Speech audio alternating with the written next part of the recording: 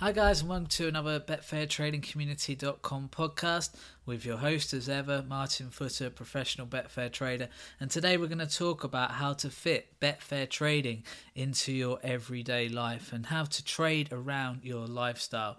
We know that when you start trading, you might seem to be glued to the PC and are thinking if you aren't at it, you're actually missing out. But don't worry about that. Listen ahead. And we're going to put this into practice with some pointers from this post that hopefully you'll be able to trade around your life a bit more easily.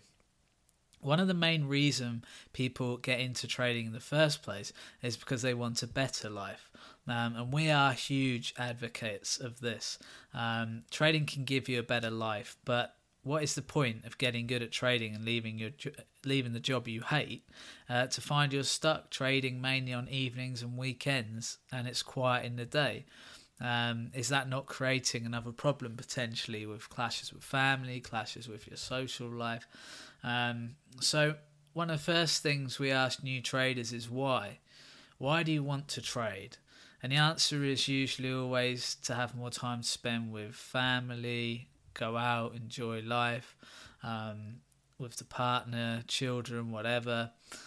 So why do people first start and pick a sport like football? Because obviously football is generally played during social hours so that people can watch the football. And most of the time it's because that's when they can trade, because obviously when they start out they're at work a lot of the time and often home evenings and weekends. But obviously this is going to impact your family life. So one of the things we do to combat this is to do the research early in the morning. First things, even before ideally the children are up or whatever. And note the games down and the start time that you want to trade and your initial thoughts on them. Now this saves you a lot of time later in the day trying to scramble this all together when there's a lot going on, or during those more sociable hours where you might want to be doing other things, or you might be forced to do other things by members of your family. Just have a quick glance and the game in play and see if there's certain things you want to happen have happened. Another good thing is to set up your trading so you don't have to be sat monitoring the market all the time. So for football example, I trade in the under 2.5 market a lot. So I have the start time, set an alarm that goes off, and I nip to Betfair, back unders, trade out after 15 minutes or so, which doesn't take out a lot of the evening, does it, in all reality? One sport a lot of people like to trade is horses, purely for a lot of people because it does fit a good daily lifestyle. So even people who know nothing about horse racing will often want to pick that sport up initially just because the social hours are perfect for it, really, because it's normally on when people are at work during the day. You can master the markets at night in the summer, and then when you go pro, obviously you'll start to do it around dinner time, and you can be done trading by the time the family are home. It's a great sport to trade, but it can be harder to master than, say, tennis or cricket, for example, which actually leads quite nicely into the sport that Ryan does 80% of his trading on, which is tennis. Why?